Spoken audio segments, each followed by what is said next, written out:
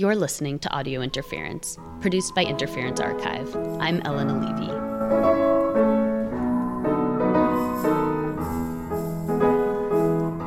Today on Audio Interference, we're speaking with folks from Bread and Puppet Theater, a radical theater company and collective of puppeteers who've been performing and organizing around social justice issues and feeding people delicious sourdough bread since 1963. I met a few of the puppeteers this winter while they had performances at a theater for a new city in the East Village. Every year for decades, Bread and Puppet has performed in New York City around the holidays, and the performance that I saw, the Honey, Let's Go Home opera, was incredible, celebrating the transformative capacities of cardboard and the benefits of two-dimensionality and flatness. Cardboard, cardboard, cardboard, cardboard, cardboard, cardboard, cardboard. After the show, they brought out a loaf of their homemade sourdough rye bread and invite the audience to chat with performers over a slice.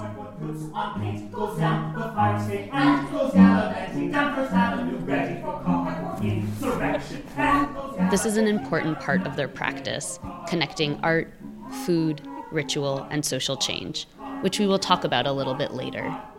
Peter Schumann founded Bread and Puppet along with his partner Elke Schumann in New York City, and you will hear their names come up in this episode.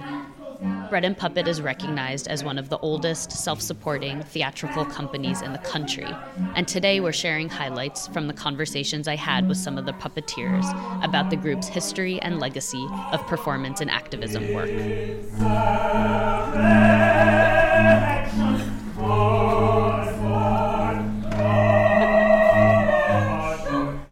My name is Amy Trumpeter. Right now I live in Rosendale, New York. I joined Bread and Puppet in 1967 when the Angry Arts movement against the Vietnamese War was going on in New York City. Some of the earliest Bread and Puppet shows, which received a lot of attention, were in protest against the Vietnam War. Amy described some of these early and memorable performances. One was a parade down Fifth Avenue in New York City. Giant puppets of Vietnamese women with their hands bound and their eyes blindfolded, beautiful giant puppets, black and white, and over them a airplane that was also a beast dragon, and drum beats that took these women down to the ground, and then they came back up again and continued walking, and that was repeated. And it was a change in how we demonstrated in the street. It went to the core of the immorality that we couldn't bear supporting, and it left the slogans and the chanting, which then seemed inadequate in comparison to this movement of puppets. And the way they could speak without words was a whole revelation to my art making, politics, and spirituality. Another was Fire, which was in response to people who immolated themselves in protest to the Vietnam War.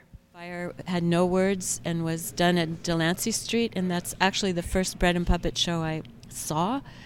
Climbing the stairs to this loft and sitting on milk boxes and chewing some crazy rye sourdough bread and watching a show that had these days of the week and no words and being so moved again. Can you talk a little bit about what it feels like as the puppeteer?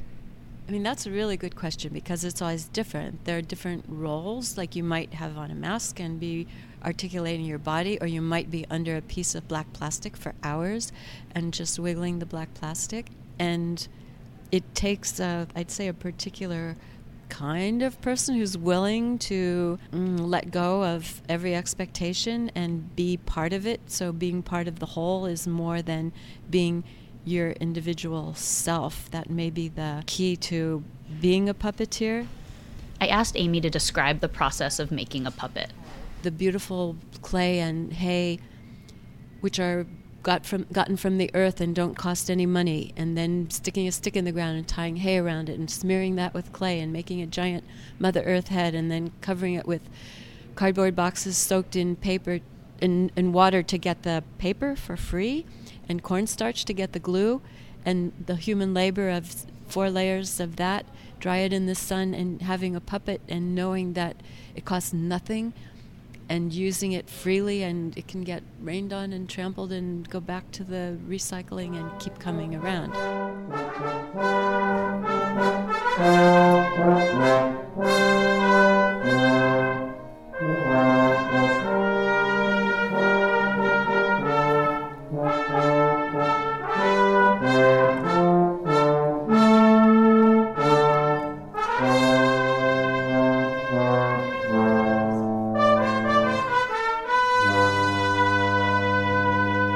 In 1970, Bread and Puppet moved from New York City to Vermont, where they had a residency at Goddard College. Linda Elbow first met folks from Bread and Puppet at this time. She was in the theater department at Goddard, working as a costumer, and the company used to come into the theater to rehearse. They were all like European hippies. I was terrified of them. But I would hear Peter direct, and he would say things like, there's a sound gap, and I would be sitting up there saying, oh, wow, sound, yeah, right. And gradually I became friends with some of them, and before too long I got sucked into it. And that was mid to late 70s. And I've been there ever since. I mean, when I first started out, I was a performer. Then I toured for a long time with them. I mean, when I got into the company, you tour. I mean, we're a self-supporting company. You got to keep working and getting paid money. We don't get grants and stuff like that. Is the process of making a show pretty collaborative? Peter gets ideas. He has an idea, I think, of a general outline for a script, but he really looks for a lot from us, you know. So sometimes we'll start rehearsing a show outside, and Peter will say to us, okay, everybody go over to the Red Shed and pick out a mask and a costume. Red Shed's one of our big storage areas, and it's sort of like, oh, God, you know. But then he sees what we're doing, and he starts using stuff. And sometimes, I remember one time years ago, we took a lunch break. We got back upstairs in the rehearsal space before he did. We were upstairs fooling around doing something totally stupid, and he came up and said, that's good. Okay, we're going to use that, and we started working on it, you know. So, yeah, he looks for a lot from us. Linda spoke about the future of puppetry and what she thinks will happen to this medium. I don't think puppetry is going to stop. I mean, we're not what people usually think of as puppeteers. We don't do marionettes and stuff like that. But people have been making little dolls for a long time, you know, and playing with them. Same as this other, we have one form of theater called cantastoria, to sing a frame or to sing a story. I think there have been forms of theater that have lasted for a really long time, and they're going to continue. Why should they stop?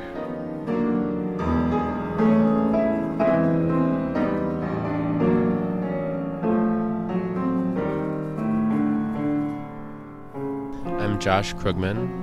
I've been involved with Bread and Puppet for 4 years, and I'm a puppeteer and do booking for the theater. I went to see Bread and Puppet shows as a kid up in Vermont when they had the big festivals one weekend every summer with tens of thousands of people in attendance. And they made a very deep impression on me, both politically and aesthetically. I would come home and do little puppet shows on the couch and on the windowsills. Summer after I graduated from university, I went up and participated in the apprenticeship and found it even more compelling than I had imagined and stayed. We try to get the work out as far and wide as we can. We tour regularly around the U.S., and we make it every year, every couple of years, to Europe and to Latin America every several years. In the U.S., we tour with a converted school bus, which Peter has painted. We take out 2/3 of the seats and use that room for puppet storage, and we travel. The company rides in the front of the bus. So much of what I admire about Bread and Puppet is how deeply they root their work in connections between art, ritual, food, and social change. I asked Josh to elaborate on some of these themes. The classic response to that is from the Cheap Art Manifesto, which says that art is food. You can't eat it, but it feeds you. Art and food are both necessary to life. They should be available freely and in good quantity to everybody. We are pursuing revolution in our aesthetic and also how we share art and share food together in the church they have communion, and rather than a wafer, we give people a real hearty rye bread. And we also hope that our shows have a little bit more to say than a mass, which is sort of pure structure. I'll say as a performer, it feels different to just present a show than to present a show and then offer bread and talk with people over bread.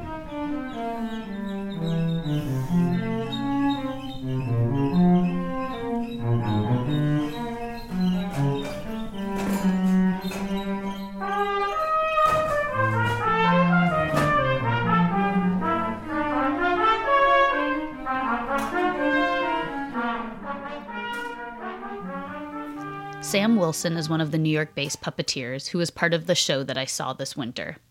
She spoke to me about the different types of shows the company performs, as well as the experience of living and working as a collective in Vermont. Bread and Puppet has a number of different types of shows. That's also kind of amazing, and a number of different looks. You know, we have circuses, but then we have pageants, we have indoor shows, we have outdoor shows, we have small street shows, we have contastorias. Bread and Puppet has this way to, include the audience, or the audience becomes the showmaker. It's not a spectator sport. You're not sitting on the sidelines just watching. You're part of it in the same way that you can watch the news and say this is so horrible, but also you are part of it. So your understanding of your agency. Theater is an interesting way to look at that. The company moved from their residency at Goddard College to a farm in Glover, Vermont in 1975, and they have been based there ever since. Sam described the daily life on the farm. I have just formed relationships there that will probably last the rest of my life. And it's something amazing about spending the summers in this beautiful, beautiful place and working together and living together. We eat every meal together. We have our tents near each other. We have our day off together. And then we're working all day, on the same thing, towards the same goal. We have an outdoor kitchen. We eat outside. We perform outside. We spend almost all of our time outside. And then there's a giant old barn that's a huge museum. Might be the biggest puppet museum in the country. And there's a beautiful theater that is called the Dirt Floor Theater and Paper Mache Cathedral. We have a giant garden. We feed ourselves mostly from that in the summer. We live in abandoned buses and tents and things like that. We also have a pine forest that's super magical and has a memorial village in it.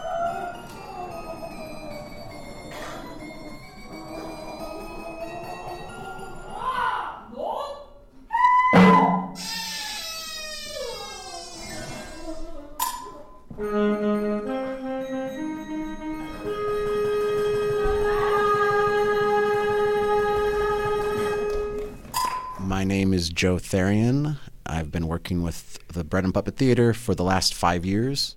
After receiving his MFA in puppetry, Joe moved to New York City, where he used to build giant puppets for Occupy Wall Street, and that's where he met other bread and puppeteers.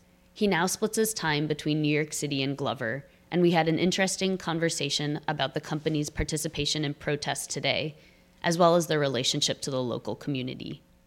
I know when Occupy happened, Peter was very inspired, and he wrote a show specifically for people trying to take down the banking system and the billionaires. And there was a small group that toured around all the occupations and performed it. There's a lot of organizing in Vermont that Bread and Puppet's connected to. I remember once being on tour, and we drove past a parade of people that had some sign that said, what were they? They were protesting a nuclear power plant, I think, and we had no idea who they were, but it was maybe 50 people in this protest, and we said, do we have time to do something? So we turned the bus around, parked, and we jumped out and had the band, and we said, okay, we're going to march with you for a half hour, and we just played music, and I think we maybe brought a puppet out.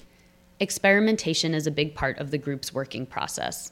There are sort of rules and patterns and tendencies that we use and vocabulary we've developed, but at the end of the day, it's always an experimentation to find something new. Peter and Elka talk a lot about how when they first moved to Vermont, they brought a lot of the social issues from New York in their work, rent prices and, the things that they had been talking about in New York, they continue to talk about there, and people weren't responding to it in the same way because it's a totally different community and environment. So then they started to adapt. They started to make puppets that were more representative of the forest and the environment and landscape there, and their topics of what they were making shows about got influenced also, and they wanted to be a part of the community and see what people in the community were thinking about and concerned about and engage with those issues. Joe explained how puppetry, and especially large-scale puppets, is an important way to see beyond the immediate political context we are living in. There's so little artistic content really being made that's trying to attack the roots of the system and really trying to divorce itself from profit, any sense of making money. And the work of Bread and Puppet has this certain joyful, hopeful, reckless quality that has not been dampened by whatever happens to be going on in politics at any given moment. And it's just thinking so much bigger than the sort of pettiness of what's going on and the small-mindedness of, we have to elect the Democrats in, or, if we can just get this law passed, everything will be okay. There's actually this bigger world that we're all missing out on because we can't think that big. And puppetry, especially these giant puppets, it opens people's minds up in a way to get glimpses of this bigger reality that's beyond what our minds normally inhabit.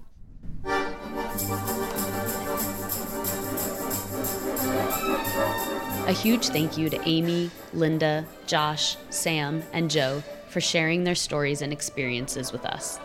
To learn more about Bread and Puppet and to find out when they will be performing near you, visit our show notes. We also have print materials from the Bread and Puppet Press in our archive, which you can stop by and see during our open hours.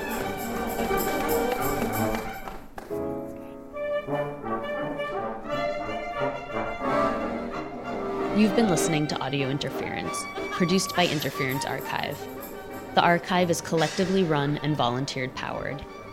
If you like what you heard today, consider making a donation to help keep the archive up and running. Just go to interferencearchive.org and click on Donate. From all of us at Audio Interference, thanks for listening.